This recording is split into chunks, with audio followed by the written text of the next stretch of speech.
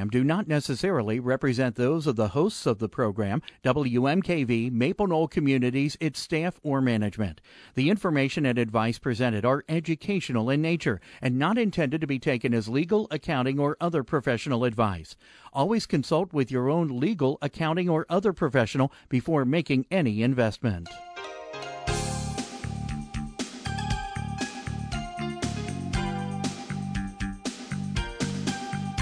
Welcome to Real Life Real Estate Investing, a show to help you gain financial freedom by investing in real estate. Brought to you by the Real Estate Investors Association of Cincinnati and the Ohio Real Estate Investors Association.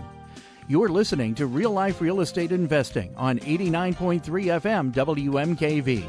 And now your host, Vena Jones-Cox. Good afternoon. I am Vena Jones-Cox, and this is Real Life Real Estate Investing, your public radio location for no hype real estate investing education for investors at all levels of knowledge and experience. Today we're talking insurance. I know, sexy, right? Insurance. Yeah, everybody needs it. Most of the real estate investors I know have it all wrong. They either don't have the coverage they need or they're paying for more coverage than they need to.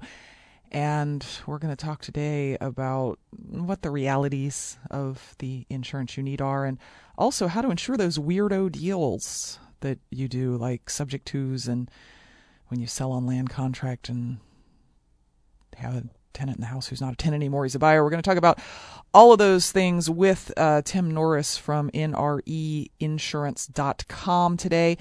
But first, don't forget that the Real Estate Investors Association of Cincinnati is holding its annual trade show a week from tomorrow. That's May the 20th.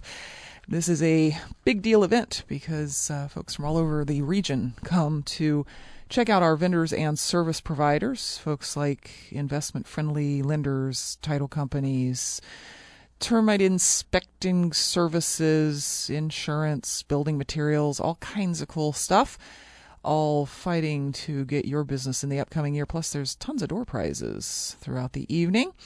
It will not be held at the usual location, so check out CincinnatiREIA.com to get directions to receptions in Loveland, which is where the next meeting is being held, or you can also call 859-292-7342 if you would like to be a vendor at REIA's upcoming vendor show. If you have a product or service to offer investors and landlords, there is still time. Again, the number is 859-292-REIA, and you want to talk to Scott. Just ask for Scott, and he will help you out with that.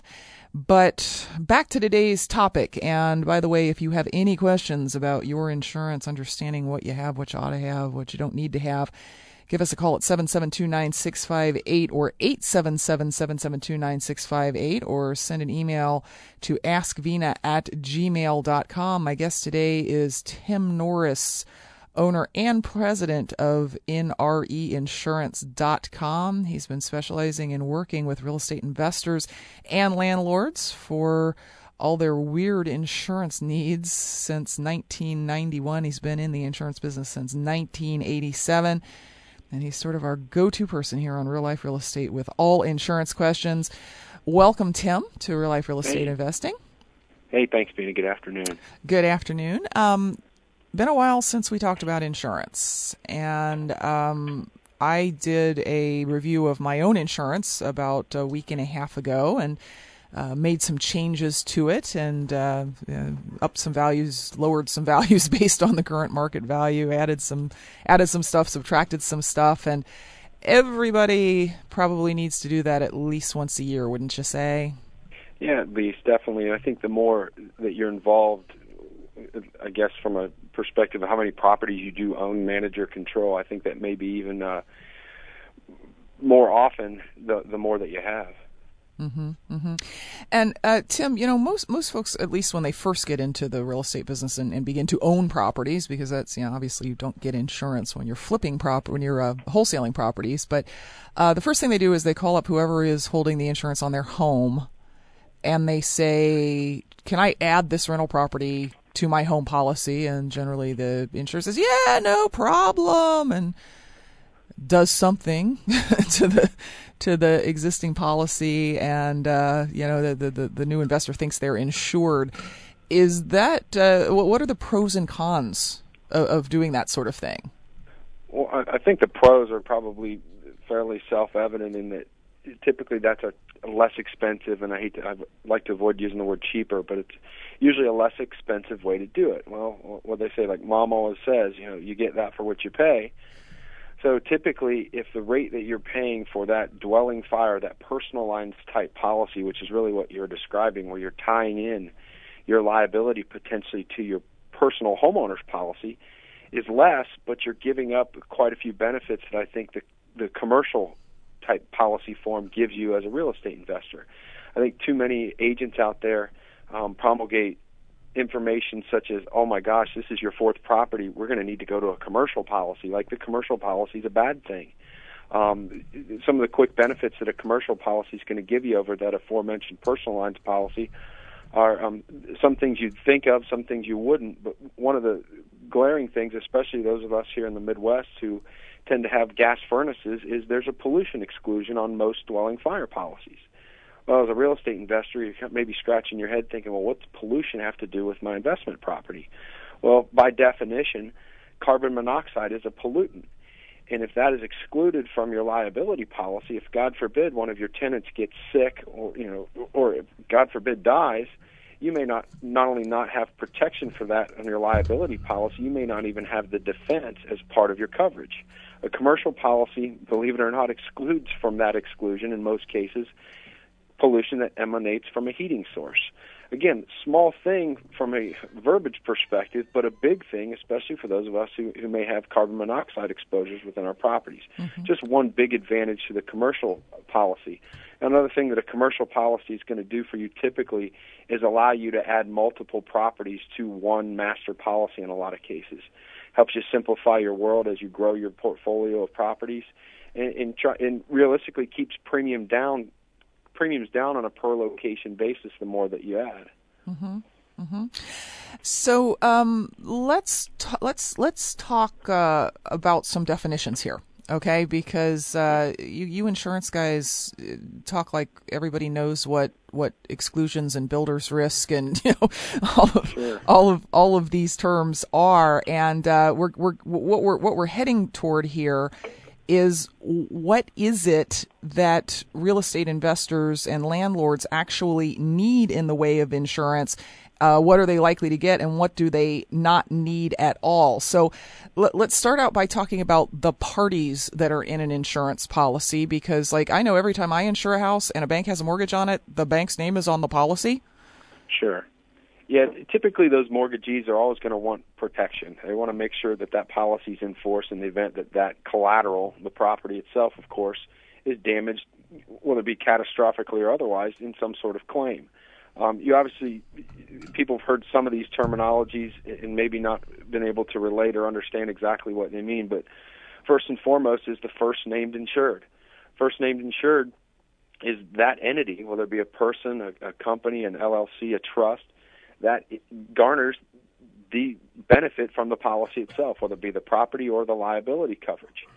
Any other entity involved, whether it be a loss payee, which may have property benefit, even relative to just a specific location, or a specific item, such as a copier you may have on a business policy. Typically, leasing companies like to be named as loss payees on commercial insurance policies for clients of ours.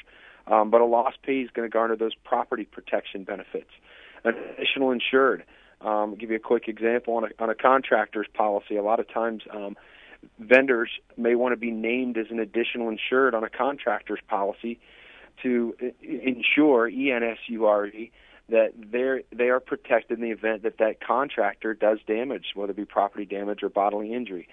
I mean, the third parties, all of those that I just mentioned, other than the first named insured, are commonly referred to as third parties. Just that. The two parties predominantly involved in an insurance contract are the insurer itself, the insurance company, and, of course, the first named insured. Anybody else, and I'm going to segue into something here in a little bit when we get through our questions here, but any other entity in there is, for lack of a better term, second fiddle or in line behind the first named insured. In the instance of a property claim, the first named insured, XYZ Properties LLC, is a hypothetical example. If a property claim occurs, that claims check is going to be cut with their name on it. Mm-hmm. If there happens to be a mortgage company involved and there is a loan still on the property, of course, that lender, in the event of a quote-unquote total loss, that lender is also going to be named on that claims check. If you're involved with, we're going to get into the creative financing, how to properly insure some of those strategies here in a little bit. But if you happen to be in the middle of a sandwich lease, for instance, and you may have some benefit relative to the end value of a property that you hold, that you're in the middle of the sandwich, so to speak, you may certainly want to be named as a loss payee to at least protect that spread or that profit that may be there in the event that a claim wipes that property out. So again, we could probably go on a lot longer than we have the time for, but those are kind of some of the generic, or at least off-the-cuff definitions on some of those things. You're listening to Real Life Real Estate Investing. I'm your host, Vena Jones-Cox. My guest today is Tim Norris, owner and president of NREinsurance.com. We're talking today about insurance issues for the real estate entrepreneur. You can give us a call at 772-9658, 877-772-9658, or send us an email at askvena@gmail.com. Support for WMKV comes from the Real Estate Investors Association of Greater Cincinnati, presenting its annual trade show on Thursday, May 20th from 6 to 9 p.m. Over 40 vendors will show investors and landlords economically feasible services they use every day.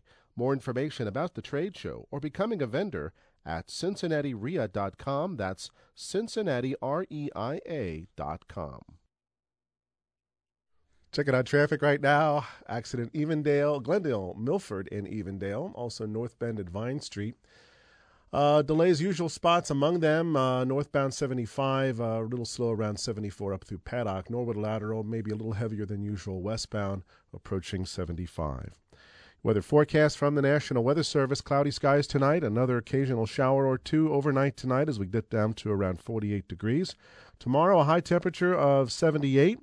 And again, a 40 or 50% chance of showers, pop-up showers, but also a little sun mixed in for your day tomorrow. Looks like the weekend should be pretty dry, at least on Saturday. Right now, we're right around 80 degrees here at 89.3 WMKV. WMKV is proudly supported by the new Kensington Place Apartments at Maple Knoll Village. The 56 new apartments offer a wide variety of floor plans and access to all the services and amenities available through Maple Knoll Village. The new Kensington Place Apartments, a place to live an active lifestyle in retirement. More information on the new Kensington Place is available at 513-782-2717. Welcome back to Real Life Real Estate Investing. I'm your host, Vena Jones-Cox. The topic today is insurance. And the question you need to ask yourself, real estate entrepreneurs, is do you even know what kind of insurance you have? Or did you just go to your guy who carries your car policy and say, give me insurance? And he did, and you don't even really know what you're covered for. 772-9658 or 877-772-9658 are the numbers to call with any questions. You can send us an email at askvena@gmail.com. Now, Tim, of course, the line that we're always walking with insurance is try and pay as little as possible now and yet have the best possible coverage if anything actually does happen. So Let's talk about some of the things that are going to affect the price of our insurance policy on a year-to-year basis. For instance, let's talk about whether real estate investors actually should have replacement cost coverage. And I think I wish there were just a panacea, push a button and determine that yes, it's good to have replacement costs or it isn't. But I think that really is subject to what the end game or what the ultimate end plan is, property by property, even for any individual investor. In other words, in the event of a catastrophe, whether it be a fire burns that property or a tornado blows it down, what would you do with that location? I'll give you a quick for instance. With all the quote-unquote great deals that are going on out there, people are paying $5,000, $10,000, $20,000 for a single-family home in a lot of areas. If at the end of the day that thing burns to the ground or blows away in a tornado, you'd simply want to cover that financial investment and move on and find another one, well, then in replacement cost insurance, that type of coverage that allows you, or at least gives you within certain parameters, the ability to rebuild that structure may not be the way to go. I've had a long-term client that I know, not being a national radio show, not all your listeners are familiar with the greater Cincinnati area, but for you and I, it's easy to understand these different parts of the city. I had a client that had a 12-family, nice little apartment building out in Batavia, on the east side of Cincinnati. Long time.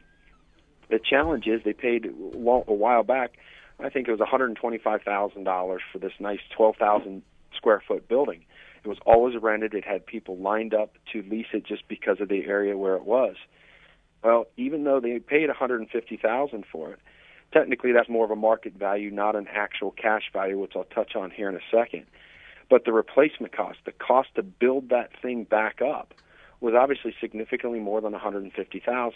However, because it was always rented, it had people, on waiting lists to get into that building just because, again, where it was, it was in their best interest to actually to insure it to a significant amount more than the actual cash or the market value that they had in that property.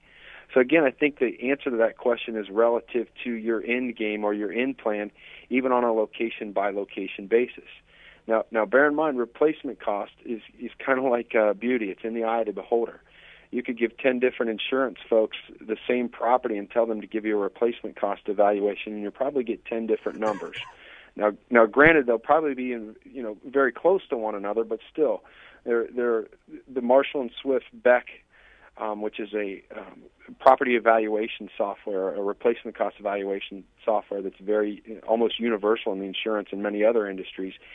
It's very, call it what it is, you can manipulate it very easily. There's a significant difference, for instance, between hardwood floors and carpeted floors, between drywall and gypsum board, between plaster ceilings and drop ceilings, all those other things that really come down to what it would cost to put a building back together. Now, all that stated, the replacement cost of a policy is realistically the coverage that you would need to build it back up of like kind and quality today. So again, to get back to the 12-unit apartment building in Batavia, if that's your location and you want to make sure you can put it back together, then let's just say it would cost $1 million to rebuild it. Well, that's the type of coverage you would need in the event that, again, a fire would gut it or a tornado would blow it down. Now, there's a misconception out there that what is commonly referred to or is known as actual cash value is equivalent to what we would call market value. It's not. Actual cash value is simply a depreciated value on what it would cost to rebuild something. Now, granted, that depreciation is relative to location, geography, that is, year of construction, those types of things. So, for instance, let's use our 12-unit building where the $1 million replacement cost on a 10, 12,000 square foot building like that, if it's 50 years old, its actual cash value may be quite a bit less than if it's 10 years old. So actual cash value, even though consistently in the smaller units, the 1 to 4 families that a lot of us here on the phone tonight deal in, sometimes they're very close, but they're technically two different things. Market value is just that, what you could buy or sell that for, and we all know that's a moving target these days. So the challenge that we run into in explaining those differences to our clients and people that we're working with is somebody may have gone out and spent $20,000 on a nice duplex. The replacement cost may turn out to be $175,000. The actual cash value $100,000, and a lot of people scratch their heads thinking, well, why would I insure this to those levels of coverage when I just only put $20,000 into it? Mm-hmm. Really, the reason you would do that is, again, to circle all the way back around, is what is your ultimate end plan in the event of a catastrophe for that location? In other words, if you want to rebuild it or replace it, put it back together on that same lot, then, for sure you'd probably want to go with replacement cost coverage. If all you want to do is cover the debt or cover whatever you've got into it financially, walk from it and move on to the next one, then replacement cost is probably not the way to go. So again, not to beat this drum again, but what it really boils down to, what do you really want to do with the property in the event that it's damaged or destroyed? And again, the one of the questions, especially in this economy, is always, do I go for the cheaper thing that's going to not create as much of a payout if there is a disaster or not? Because the only major insurance claim I've ever had was on a house that I paid $20 for it, and it was probably worth $40. It was just it wasn't much of a house. It wasn't much of a neighborhood, and it was insured for $40, or so I thought. I thought I understood what that meant. And there was a fire, and it was a fairly significant one. And the insurance company, which was not yours, came through. This was 15 years ago. Came through, and they told me how much they were going to pay me for each component of the house that had been destroyed, and a furnace at the time cost $2,000 to put in, but because the furnace that was there was 15 years old, and they thought that furnaces only lasted 30 years, they wanted to give me $1,000 instead of $2,000 for the furnace, and I was very confused. I was like, "How am I supposed to put a furnace in this house for $1,000?" They said, "Oh, that's the appreciated value. You didn't lose $2,000. You only lost it." And I lost a whole furnace. Yep. What am I supposed to do? Go find a 15-year-old furnace that I can buy for $1,000 and put in here? So go ahead. Not to interrupt, but that's really the biggest difference between replacement costs and actual cash value. Not just the amount of insurance that you have for that respective property, but how a partial loss is settled. For instance, if you, for lack of a better term, bite the bullet and insure that property to the parameters of what it is required to be insured to for replacement cost coverage, then in the event of a partial loss, that depreciation is not going to be levied against your claim. However, you say, well, I'm not going to insure that to $175,000 or whatever the replacement cost is for that 2,000 square foot property. I'm just going to insure it the actual cash value of 50 or so thousand. Well, if that same, let's use a kitchen fire as a hypothetical example, occurs, you're going to be depreciated on your claim settlement on really a line item basis, whether it be flooring, wall covering, appliances that are permanently attached, typically, stoves, dishwashers, those types of things. So that's kind of your give and take. Now, as an investor myself, my theory is this. I'd rather go with that non-depreciated settlement, but pay a higher deductible or go with a higher deductible to offset the premium difference between a $150,000 replacement cost and, let's say, a $75,000 hypothetical actual cash value. In other words, my end benefit in the event of a claim is going to be net more with the replacement cost, even with twice the deductible, than it is with an actual cash value policy with a lower deductible, even though I'm paying less premium for it. Let me clarify that a little bit. Let's just assume here, real briefly, as briefly as we can, we've got a 1,000 square foot property that we determined the replacement cost is $100,000. And again, this is for ease of math more than anything. We determined that the actual cash value is $50,000. Let's say we have a $1,000 deductible on the actual cash value policy, but a $2,500 deductible on the replacement cost policy. The premium for each of those, again, hypothetically, is the same. However, let's go back to our hypothetical kitchen fire. In the event that there's a $20,000 claim, the replacement cost policy, even taking away your deductible, may net you $17,500. On the actual cash value policy, however, before the $20,000 is determined, they're going to take depreciation on all those aforementioned light items, for instance. So you may end up with a $10,000 settlement before they even take the deductible away. So you end up with a $9,000 benefit versus a $17,500 benefit, but you paid the same in premium because you increased the deductible. Very good. You're listening to Real Life Real Estate Investing. My guest today is Tim Norris from NREinsurance.com. You can call with your insurance questions at 772-9658 or 877-772-9658 or send us an email at askvina@gmail.com. Support comes from UC's College Conservatory of Music, presenting Of Mice and Men, May 13th through the 16th. Based on the classic novel of the same name, this powerful opera tells the story of two displaced farmhands during the Great Depression. When their journey leads them into trouble, one friend must make a tragic choice to save the other. Tickets and information at 556-4183 or ccm.uc.edu. Checking on traffic right now, 2 accidents, one Glendale Milford at Evendale Drive, the other on North Bend near Vine Street. And then, of course, we have delays out of downtown, northbound 71 at Smith Edwards, and again at Montgomery, northbound 75 from 74 through Paddock. Forecast tonight, variable cloudiness, some clouds, and then a little clearing, and then maybe a chance of showers tonight, a low around 55 degrees. Tomorrow, partly sunny in the morning. So chance of showers or thunderstorms later in the day, a high of 85. Chance of rain tomorrow has been reduced to 20%, but it'll be back up to 50% tomorrow night, and then a 60% chance of rain on Friday. But Saturday looks good, a high around 72 expected for Saturday. Right now, we are right around 78 degrees here at 89.3 WMKV. Support comes from St. Vincent de Paul. In today's difficult economy, local families who have never had to ask for help are now in desperate need of food, clothing, and shelter. St. Vincent de Paul's vehicle donation program is a way for you to help. By donating your unneeded car, truck, or motorcycle, you can ensure that a needy family gets help with the basics to survive and may qualify for a tax deduction. For a free pickup, St. Vincent de Paul, 513-421-CARE. That's 513-421-CARE.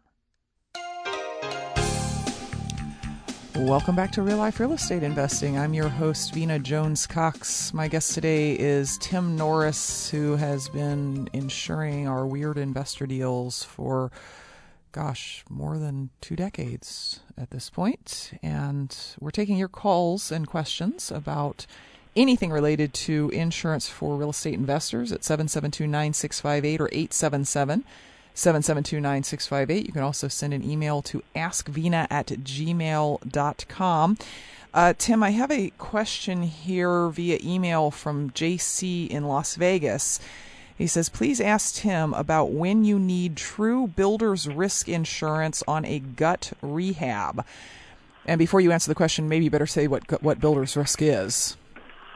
Yeah, builder's risk traditionally is coverage for builders, just that. When a property or a dwelling, or for that matter, a building is being constructed from the ground up. That's traditional builder's risk. There's some very well-known carriers. Zurich is one that comes to mind that's always been very active in the builder's risk market, for builders. Now, traditionally, though, for the type of business, the type of work that we do as real estate investors, the 1 to 4 family markets, those types of things, even a gut rehab, there are carriers out there that will actually provide what we call rehab policies, where the full value, the end value of that location, because it's not that indifferent from the original value that it may be, not again what you paid for it, but the original potential replacement value. You can pick up coverage through these specialty companies, these specialty programs, without having to go to a full-blown builder's risk. Now, gut rehab, however, a lot of these carriers that offer those rehab policies, there may be different parameters in different areas of the country on what they would consider to be acceptable to these rehab-type programs that they offer. So, again, it's probably more of a specific question, but that's a fairly comprehensive general answer, I think. Mm-hmm. Mm-hmm. Okay, Tim, while we are awaiting other questions at askvena@gmail.com or at 772-9658 or 877-772-9658, let's talk about the general and then more specific types of insurance that real estate entrepreneurs need to carry on their investment properties. I mean, the risk policy's almost not, negotiable, because most of us have mortgages against our properties, and the bank insists that we carry coverage against the idea that they would have a $100,000 mortgage on a smoking hole in the ground. Sure. I think what it really boils down to is almost location by location. Even though you may have a schedule of single families in Butler County, Ohio, the characteristics of each one specifically may merit different types of coverage on each one. For instance, we alluded to it a few minutes ago. Location A may merit replacement cost coverage because of its location, its age, the characteristics that make up the value of it may merit replacement cost coverage, where location B on the same schedule or the same, list of properties that you as an investor may own may not merit the replacement cost coverage. So I think not to beat that horse again, I think location by location, you should determine what makes the most sense for you as the investor. Other coverages that you obviously need to keep in mind are things like loss of rents. Now, a lot of my clients that have multiple properties have realistically, whether it be due to the economy or just the economies of scale, have considered dropping loss of rents coverage because the end benefit for somebody who may be losing $1,000 of monthly rent on a 3-month claim may not be worth the premium to carry that coverage on, let's say, 50 locations. So again, it really is specific to what it is that makes the most sense for you and your business model. There's, you need to make sure to, or take your agent to task and make them go through with you the differences between basic form insurance, the 14 basic perils that are part of a named peril type policy, broad form, which you'll pick up 11 more perils, or a special form, which is commonly referred to as all risk insurance. Now, all risk doesn't mean that everything's covered. It just means unless that peril is excluded, then that which causes the damage to the location is covered. Now, we can joke about how long the exclusion lists are in most insurance contracts, but things like earthquake, flood, ordinance or law, which I'll touch on here in a second, there are common exclusions in most insurance policies. Some of them you can buy back. You can buy earthquake insurance. You can buy flood insurance through the National Flood Insurance Program. And I know with what went on in Tennessee, just read a report today that not a lot of people understood that their flood insurance, even though it was required by their lender because of where the property was located, their flood insurance didn't actually pick up contents coverage. Now, whether they just didn't pay for it or weren't aware of it, that's obviously relative to their specific situation. But again, special form, unless it's excluded, it's covered. And you need to be comfortable with those exclusions and whether or not you want to buy them back. I touched on a coverage called ordinance or law.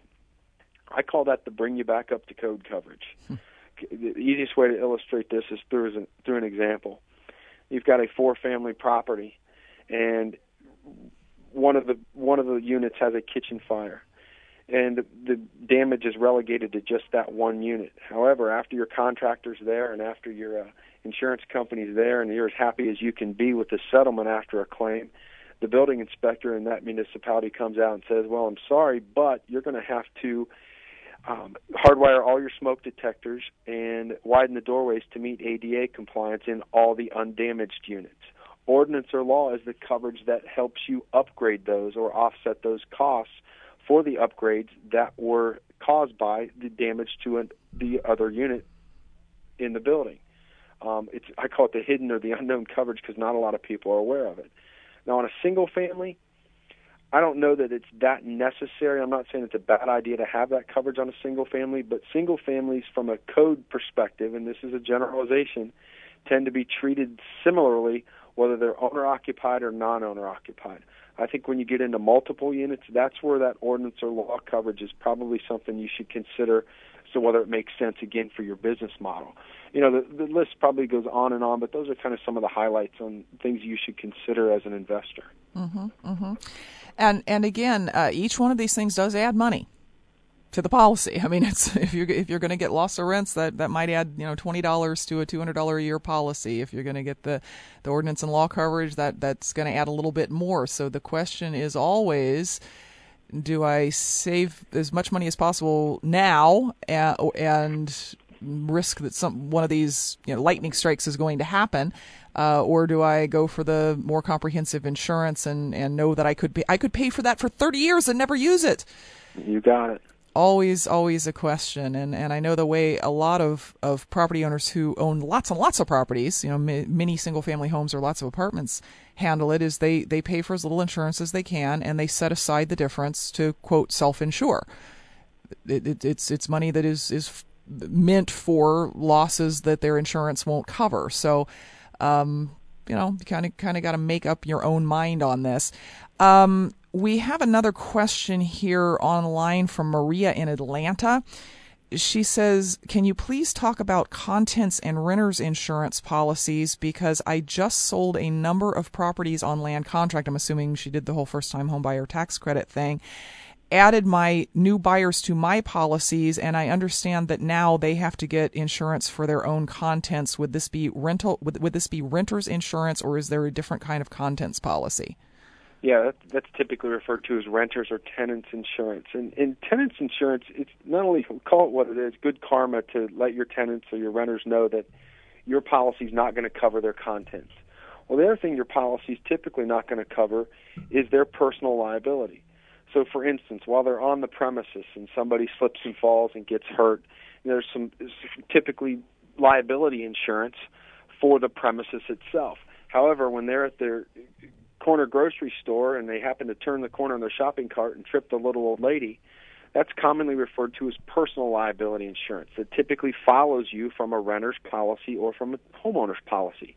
Well, your policy doesn't provide that. So that's the second thing that a tenant's insurance policy does that not a lot of people realize. Now, as an investor, I think it's probably the most important reason for your tenants to carry tenants or renters insurance is just what I described. Because, let's use an example again, that kitchen fire that occurred in our prior hypothetical example. In the event that they cause it, where there's negligence, and the statistics that I've seen very recently are 60% of property claims are caused by negligent tenants, whether it be the proverbial candle burning at night that they forget about, cigarettes on the couch, the pot left boiling on the stove, those types of things. In the event that they cause it, if they have no insurance, no liability insurance, then, we all know how tough it is to get rent checks out of folks every month. Can you imagine how tough it would be to get the $10,000 of damage that they just did to your unit out of them? Well, when they have renter's insurance, the liability coverage that is there provides, call it what it is, I refer to it as a buffer. There's an opportunity where your first-party coverage, that is the coverage that you have on the building itself or the property itself, is there to protect you. That gives your company, in a lot of cases you, the potential to go back after now somebody with a little deeper pockets. In this case, the insurance company that has the renter's insurance for that tenant. So whether it be a first-time home buyer program or not, I think the fact that most people do, I believe, actually in their leases, not just encourage, but some even require to carry the renter's insurance. And when I'm in front of a group of investors speaking about insurance issues, I always ask by show of hands who requires renter's insurance in their leases, and most of the hands usually go up. Then I go on to ask, well, who in here enforces it? And, of course, many of those hands go right down. So the enforcement of it, most people don't realize, is very, very selfish in a way for you as the investor because it gives you some protection that you may not be aware of could have been there with their renter's insurance. Mm-hmm. Mm-hmm. So, Maria, you definitely need to make sure that, particularly because these folks are really now homeowners legally, that they have their contents covered and so on. And Tim, I know you are a huge proponent of investors themselves carrying the largest limit liability policy that is reasonable and that they can afford. Can you talk about that a little bit? Yeah, liability, and Vina, you know me well enough to know I'm pretty much a smart aleck at heart. And when people ask me, is $1 million of insurance enough? And I always joke and say, well, you tell me who you're going to hit, or tell me who's going to sue you, and I'll tell you if it's enough. I think the one caveat everybody should be made aware of, that your liability insurance, whether it be an umbrella policy, your underlying liability limits with a property policy, even your car insurance, those types of things, that should not be the foundation of your asset protection strategy.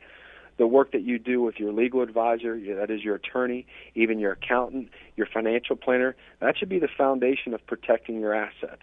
We still get calls from people that ask us, well, should I get an LLC to buy this property or do it in a trust? And there are so many variables involved with that obviously an insurance guy shouldn't be answering those questions. However, remember that the insurance, think of it this way, the strategies that you employ with those aforementioned advisors, think of that as your castle walls and your moat around your stuff. The insurance could be referred to or thought of as the archer and the watchtower. It's a little bit of a perspective change for most people who think that, wow, I've got an umbrella, I'm covered for everything. Well, we can joke all day long, but insurance policies have holes in them, have exclusions that we all like to joke about. That's why it's very, very important that the strategy that you put together with your advisors is what you really use as the foundation of protecting your assets. Mm-hmm. But again, as I've heard you say many times, a $2 million liability policy, which by the way you don't buy for each individual property, Sure, is really not all that expensive. It's a few $100s a year at most, and that's given the extent of potential liability that we have as folks who are dealing agreed. with. I don't think that the at least engaging in a conversation and getting proposals or getting a quote for additional liability insurance in the form of umbrella is a bad idea. However, I've seen a lot of people that will own their properties or control their properties in personal names, have done very little planning, or haven't looked at their asset protection planning in quite a few years, that will go and spend that, even though it's a little bit of money, spend that money on that umbrella, but not doing the background planning first. It's a little bit of the proverbial cart before the horse. So what I would encourage anybody to do is before you engage in purchasing additional insurance, make sure all your ducks are in a row, so to speak, on your asset protection strategy. We need to take a quick break. You're listening to Real Life Real Estate Investing. Our numbers here in the studio are 772-9658 or 877-772-9658. You can send us an email at askvina@gmail.com. Support comes from Cincinnati Association for the Blind and Visually Impaired. If someone you care about is visually impaired, there's an agency in town that understands the challenges you face and will surround you with caring people and helpful services. You can learn more at 513-221-8558 or at cincyblind.org. Cincinnati Association for the Blind and Visually Impaired. Know you can. Checking on traffic right now. No accidents, no disabled cars. That's certainly good news. We do have some backups, however. Northbound 75 slow between 74 and Paddock, and again at Glendale Milford. It's slow northbound 71 between Smith Edwards and Stewart, and again Montgomery to Pfeiffer. Norwood lateral a little heavier than usual westbound between Paddock and 75, and 71 southbound slows up between 275 and Pfeiffer, and then you're on the brakes again around Reading. It is about 13 minutes before 6 o'clock. Your weather forecast this evening calls for cloudy skies this evening. Maybe a little bit of a clearing late tonight, but also a chance of some more showers. Tonight's low around 62 degrees. Chance of more rain tonight, 30%. 20% chance of rain tomorrow with some sunshine as well. And then a 50% chance of rain tomorrow night and a 60% chance of rain on Friday. However, good news, Saturday and Sunday, at least this point, look dry.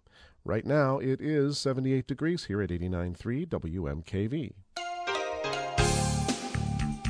Welcome back to Real Life Real Estate Investing. I'm your host, Vina Jones-Cox, and do not forget that you can fan Real Life Real Estate Investing by going to our website at realliferealestateradio.com. You'll be joining thousands upon thousands of other fans in getting weekly updates about real life real estate investing, including articles by and about our guests. As a matter of fact, the article that went out yesterday was by Tim on insurance gotchas for real estate investors.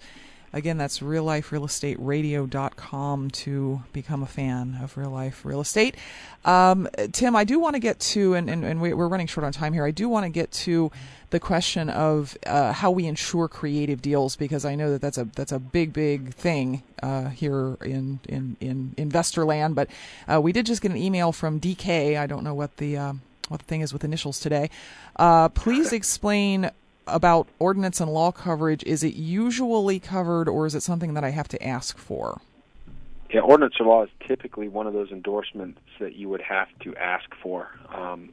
It's usually not that expensive, but again, I would really encourage you to look at it for anything more than a single family. I'm not saying it's a bad idea to have on single families, but it's probably statistically not as necessary as it is on your duplexes and on up.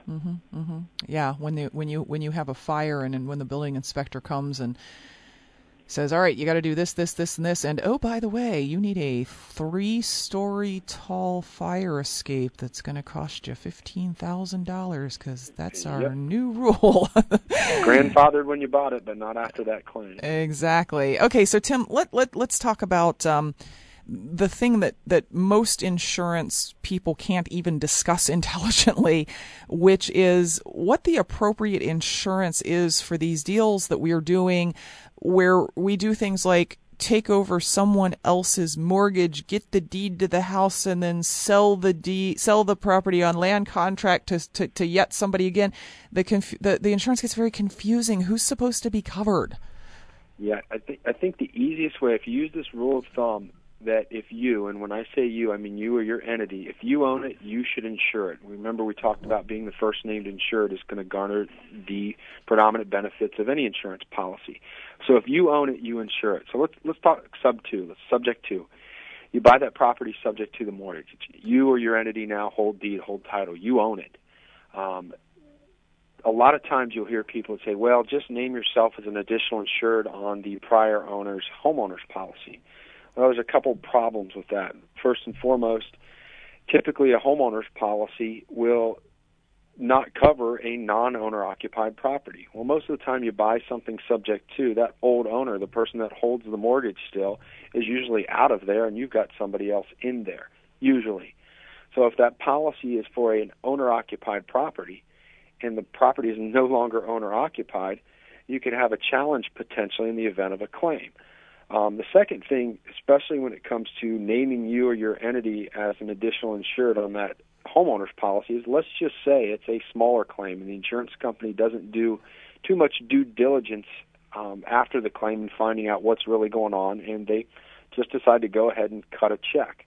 Well, if the other party, that is the person that used to own the home, is the party that's getting that check, good luck potentially tracking that check down from the insurance carrier.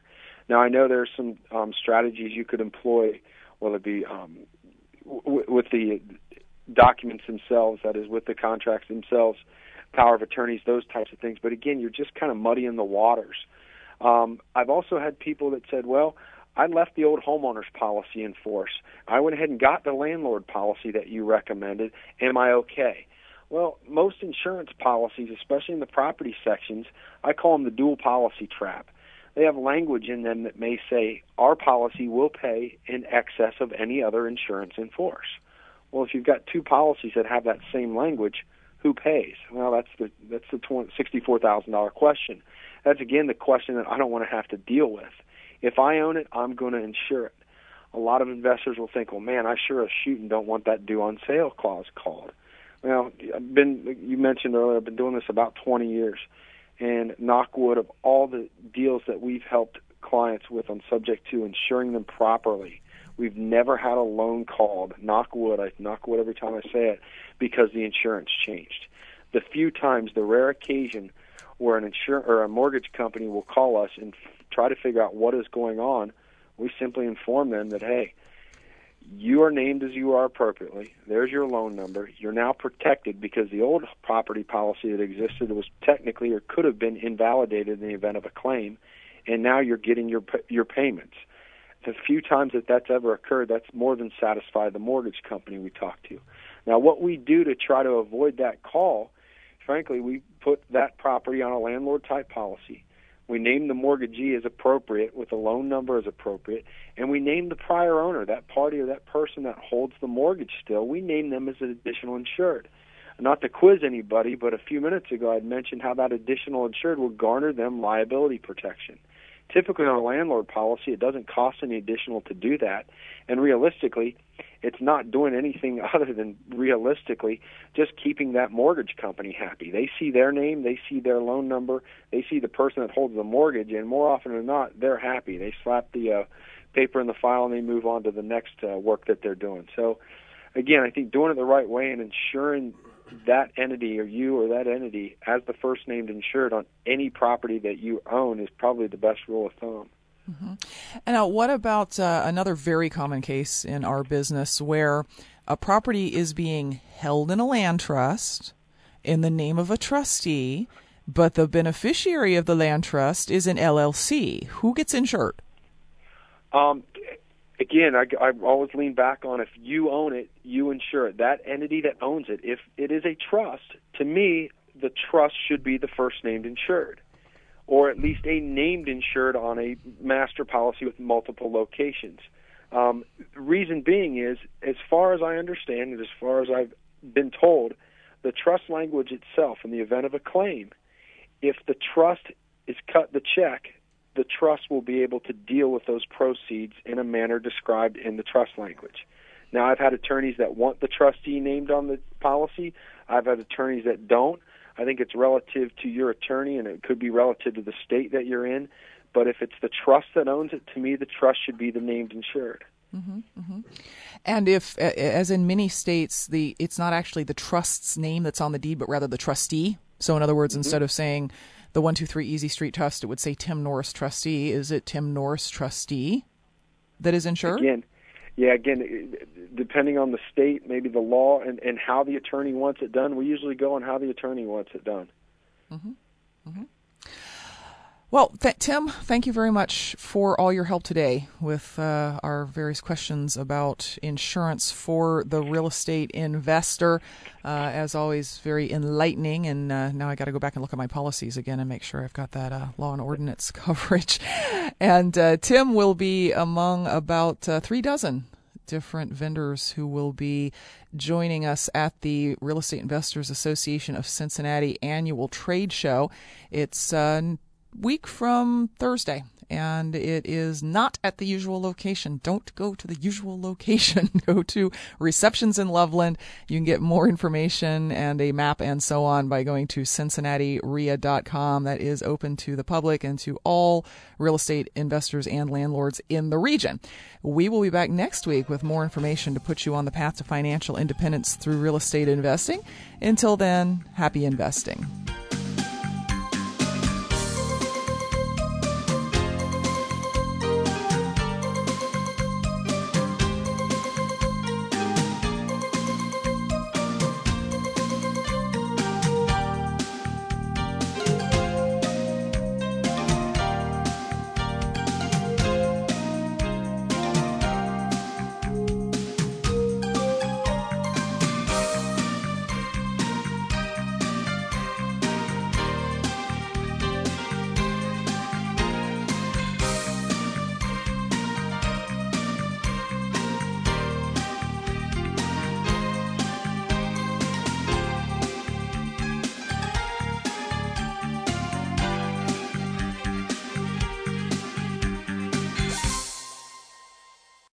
The Council on Aging of Southwest